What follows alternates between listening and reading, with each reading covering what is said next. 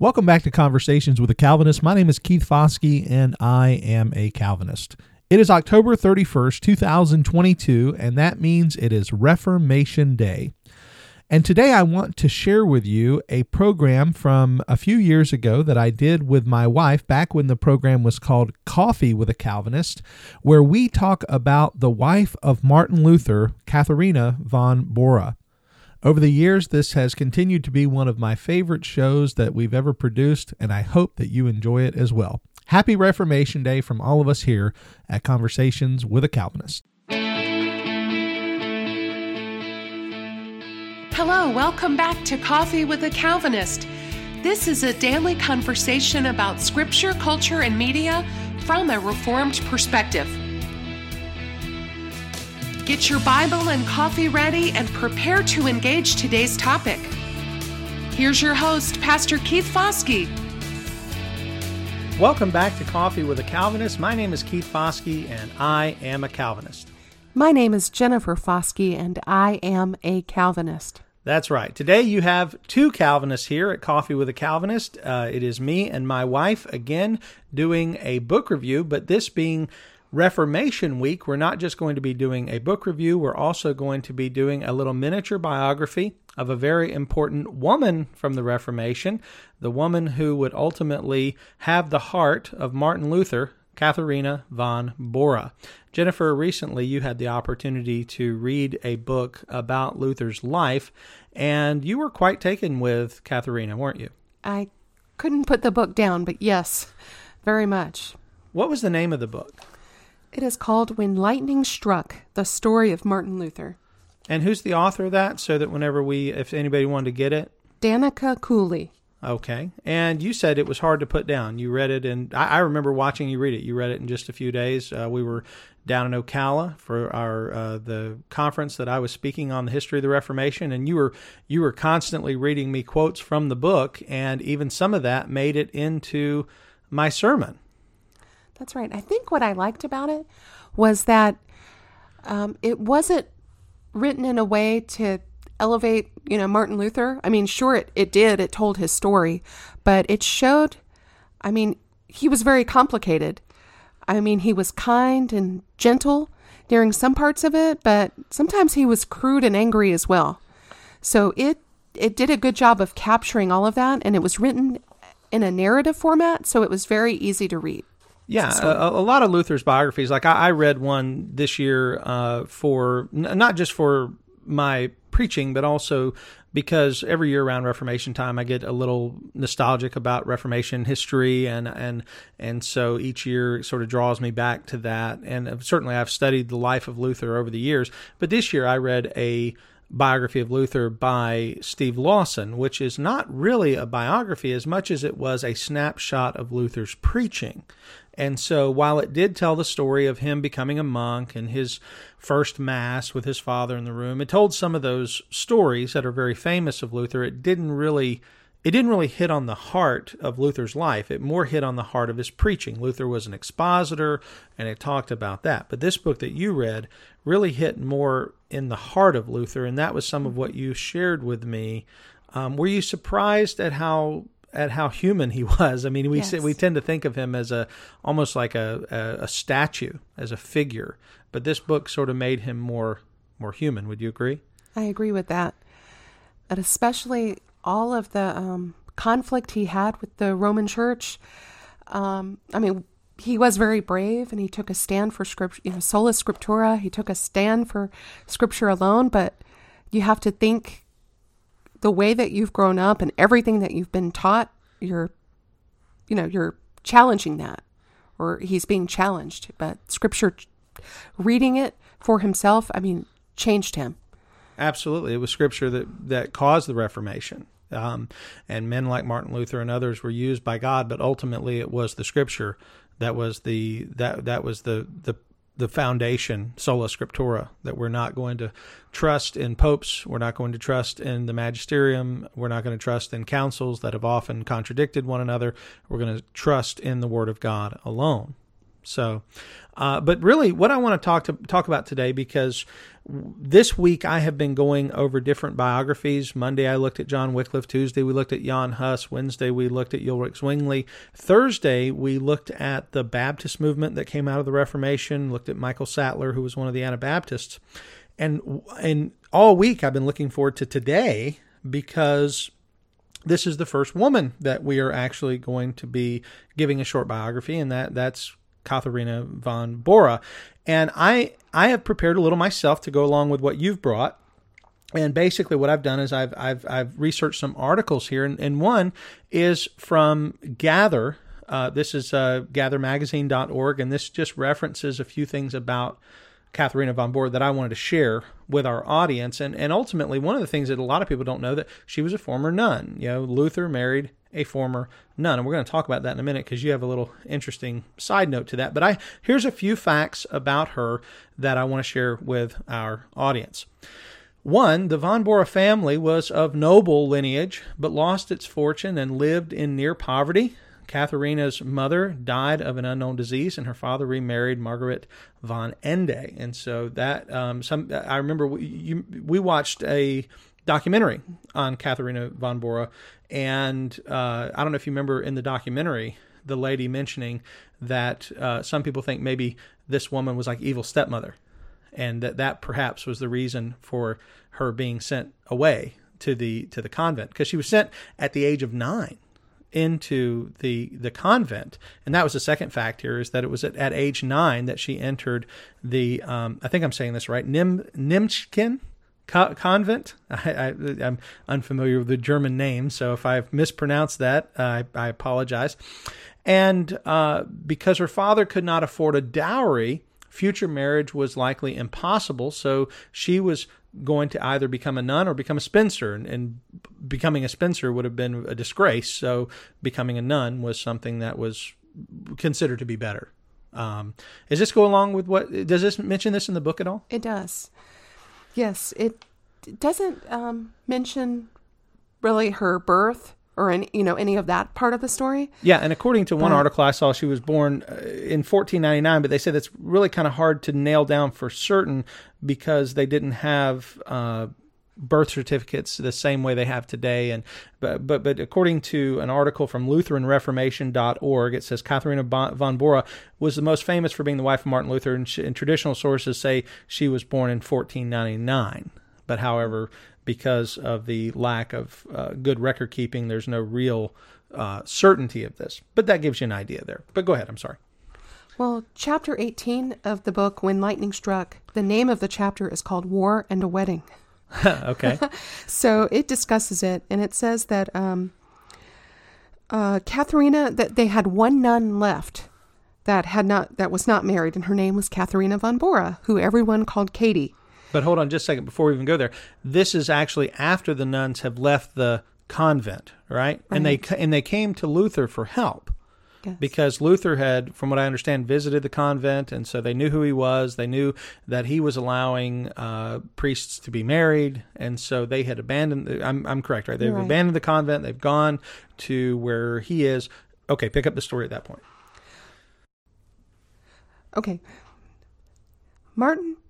There was only one nun left who was without a home, and her name was Catharina von Bora, and everyone called her Katie. She was engaged to a student to be married, but he had taken leave of the city, so he left, and they couldn't find him. So Martin said, he had abandoned her.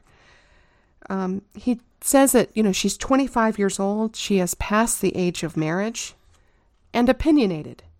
So they didn't know what to do. It says that in the book? She was opinionated? Mm-hmm. Okay. So she's 25 years old, so this time that's an old woman, and she's an opinionated woman, according to this. Now, one other thing, just because we kind of flew by it, the man who left, she wanted to marry him. Is that right? Yes, that's right. But his family did not want him to marry her because she was a former nun. And from what I understand, marrying a former nun was illegal, because the former nun was part of, still, a lot of people were still recognized the authority of the church, the Roman Catholic Church. So to marry the former nun would have harmed his family. Plus, she didn't have any money. She's poor. And so this man, I did a little research on him too. The man who left, actually his family married him to a 14-year-old, but someone of money. But go ahead. I'm sorry. I didn't mean to interrupt you. No, that's okay. Well, in spring of 1525, Martin abandoned all hope of marrying Katharina von Bora to the student who had broken off their engagement. So Martin sent his friend Nicholas von Amsdorf to inform Katie she could marry the older and somewhat grumpy Caspar Glatz. But Well, I bet she was happy about that. she said no. She would not marry him. So she turned down the old and grumpy man? She turned him down. Okay. She said she would get married, but she said only to Martin Luther. She wouldn't marry him. But at this point, he didn't want to marry her, right? That's right. He wasn't interested in marriage. I wonder if that had to do with him possibly, with everything going on with him, that he might have thought he was going to be, have the same fate as Huss, or that he was going to be murdered. So he wouldn't want to bring a wife into that, perhaps. Yeah, and he spent most of his life writing. He spent most of his life writing and preaching. I mean, if you look at Luther's life, it certainly wasn't the type of life that you would think of a good married man. He was married to his work in a lot of ways. So he didn't want to bring a woman into that. Plus, like you said, he was under the threat of death all the time. So it makes sense. But go on. Well, part of the story also says when he found out that she wouldn't marry Caspar Glatz, that she would only marry, Martin Luther, he said, "No, friend, I have no intention of marrying Katharina von Bora." But he spent the month of May considering a marriage to Katie. He did not love her, that was certain, but when Martin jokingly mentioned the possibility of a marital union to his father, his father Hans, was greatly excited by the prospect of marriage. Oh, wow. So that, he decided at that point that marriage was perhaps the best way to show how serious he was about abandoning church tradition and living according to the Word of God. Oh, wow.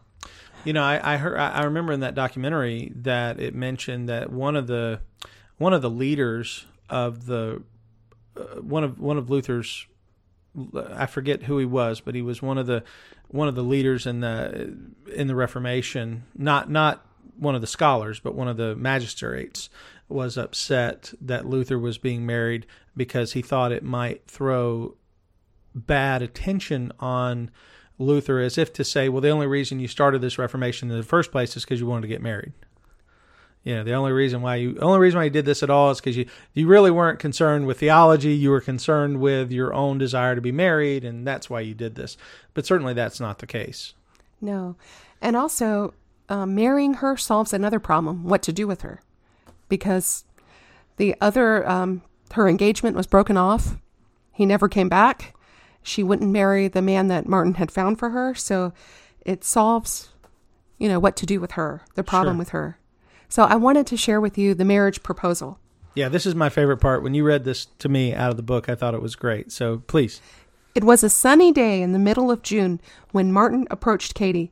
She looked up at him with a questioning glance, her small lips pursing over her diminutive, pointed chin. "Katie, I have decided that we should be wed. If it is Hold true..." on. Just stop right there. That's not the way I asked you to marry me. Jennifer, I've decided we are to be wed. That's certainly not the way we think of it normally, but continue. I'm sorry. "If it is true that you will have a portly 43-year-old monk for a husband, I should marry you to gratify my father and to spite the devil." Okay. Now, a portly 43-year-old, that's he speaks of himself like he's aged, like he really is. And she at this point is 25, and they talk about her like she's really old. That's right. Yeah. But, okay, so how does she respond? Katie wrinkled her straight nose at him. "Well, don't forget that you shall marry me because I keep a good garden and shall make you the best beer in all of Germany." Well, that's an interesting proposal statement and certainly an interesting response. I'll make you the best beer in all of Germany. Not exactly the thing that many of us today would think is a right way to respond to a marriage proposal.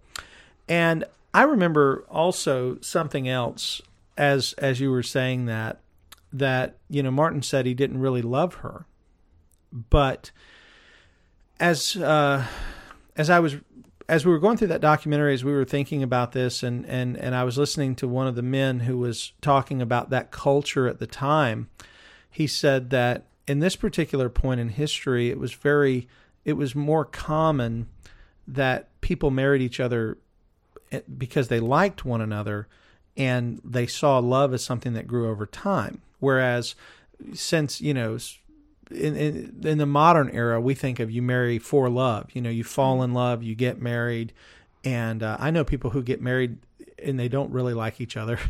Yeah, but they say, but we're in love, but they can't stand each other. And I kind of see some wisdom in the old way. You marry someone you like and you learn over time to love them. And I think that's what we see with Luther is I think he respected Katie. I think he appreciated her as a person. He obviously cared for her. He did not want to see her become relegated to some position of disgrace by being unmarried. But we'll see as we go on in this conversation, he does grow to love her very much. Yes, he does. And the book describes kind of their early marriage, kind of some different disagreements and, arguments almost that they had. I wanted to share some of that with you also. They are newly married and he has given her all of the accounts to handle. So she, was very good at handling the finances, handling the garden, they had pigs, they had property. So she was in charge of all of the accounts. And he liked to give money away. Yes. Luther was, he had been a monk, and monks, of course, have taken vows of poverty, so they don't have a lot. They're used to not having a lot. But she's concerned with making sure the family is taken care of. That's right. So he asks her one day, he says, "Excuse me, my lord, but I wonder if you have seen the vase I meant to send as a wedding gift. It seems to have grown legs and wandered off." Katie leaned against the pole of her fishing net. "Do you mean the vase we received as a wedding gift?" "If it is the one you are thinking of, doctor, I shouldn't wonder that you cannot find it. You see, I have hidden it." Martin's eyes widened in anger. "First, you cry like a woman, and I must stay home from the wedding of my dear friend. Now you hide my gift to him? The gift given to me by my friends?" At this point, Martin was roaring. Katie looked skyward. "The gift given to us. We will sell the vase this winter for grain. If you should stop giving away everything we own, I would not have to hide the valuables to pay the bills." That's funny. It is interesting. It does seem as if she was more the caretaker and the manager of the home. Yes. Because he was so invested in his Reformation teachings. And their home was not some small rinky-dink house. They lived in what could only be called today is something we might say is like a mansion. How many? Does it mention how big the house was? I've seen pictures of it, the Luther house in Germany. They would take students in, many students at a time. And she was in charge of all of that. She was in charge of boarding the students. She was in charge of the food. She even had a brewery. She really did make beer. So what an interesting person. It says their dining room table set 30 students. Wow. And they would have dinners, talk and that's theology. where the table talk came from, right? Yes. And Katharina was the only woman. Yes. That she was by some was referred to. I think Luther referred to her, or some others referred to her as the doctoress. Yes. The doctoress. He calls her that in some of their later letters. Oh wow!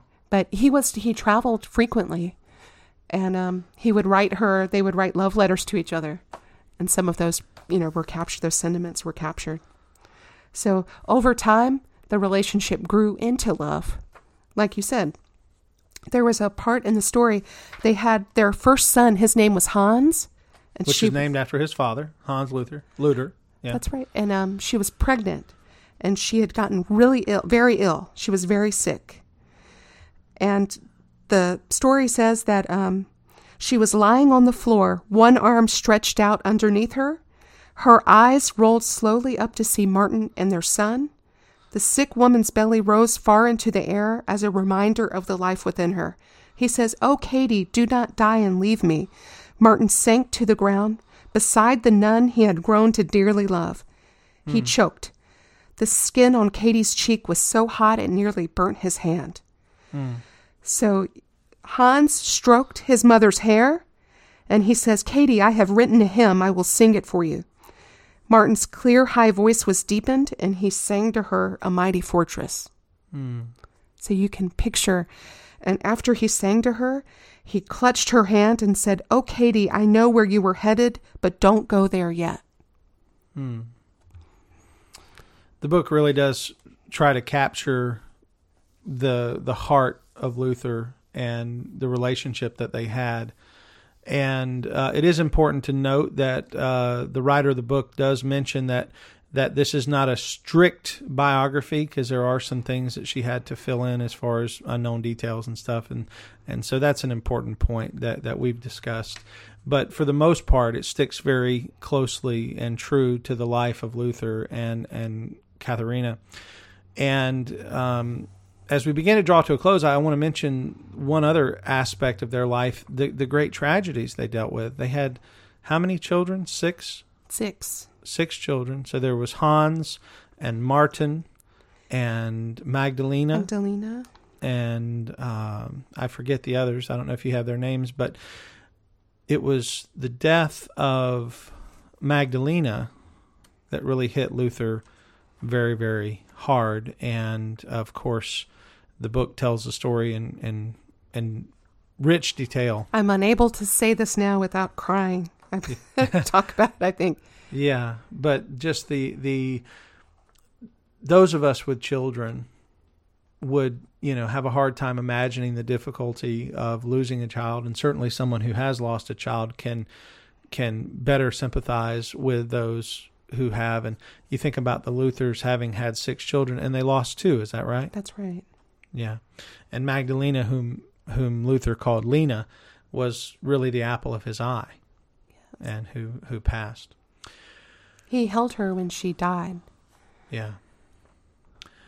Well, again, I'm thankful that you came in today to have this discussion, Jennifer, because I think that oftentimes we get so caught up in the men of the Reformation and what they did. Martin Luther, John Calvin, Ulrich Zwingli, John Wycliffe, William Tyndale, all of these great men. And there are times, and oftentimes, where there are very important women behind their ministries. And Luther certainly would not likely have been able to board and feed and continue to have the school that he had, that board the students and feed the students that he had, were it not for the management of Katharina von Bora, of the home, and also her love for him and for their children. And the as you said, they grew to love each other. And so as we begin to draw to a close, listener, I just want to say this. We would recommend this book, right, Jennifer? Yes. Recommend this. And it's written really on the level that even teenagers could enjoy it. And it sort of takes them back to a different time in history. And did you have anything else you wanted to add about the book or about this person before we begin to bring everything to a close? The opening chapter of the book talks about the famous thunderstorm that happened where Luther was called into ministry, yes, where he thought he was going to be struck by lightning. It describes it in just very vivid detail. And that's where the title of the book comes from. That's right. The title is, again? When Lightning Struck, by Danica Cooley. Okay, so listener, if you are interested in learning more about the life of Luther and Katharina von Bora, and you're interested in doing so in a book that is, as Jennifer said, hard to put down. What do you read it in 2 or 3 days? Yes. And I every time I saw you, you had picked up the book and were reading it. So, listener, if you're interested in this, we would encourage you to pick up a copy. We think it's certainly a wonderful way to learn a little bit more about our Protestant history and about this important Protestant figure, Martin Luther, and his very important wife. Well, Jennifer, thank you for sitting in with me today for Coffee with a Calvinist, and I appreciate you being here. Thank you for having me on. Yes, ma'am. Listener, thank you for listening, and we appreciate you every day being with us as part of the audience of Coffee with a Calvinist. My name is Keith Foskey, and I have been your Calvinist. May God bless you. Thank you for listening to today's episode of Coffee with a Calvinist. If you enjoyed the program, please take a moment to subscribe and provide us feedback. We love to receive your comments and questions and may even engage with them in a future episode. As you go about your day, remember this: Jesus Christ came to save sinners. All who come to him in repentance and faith will find him to be a perfect Savior. He is the way, the truth, and the life, and no one comes to the Father except through him. May God be with you.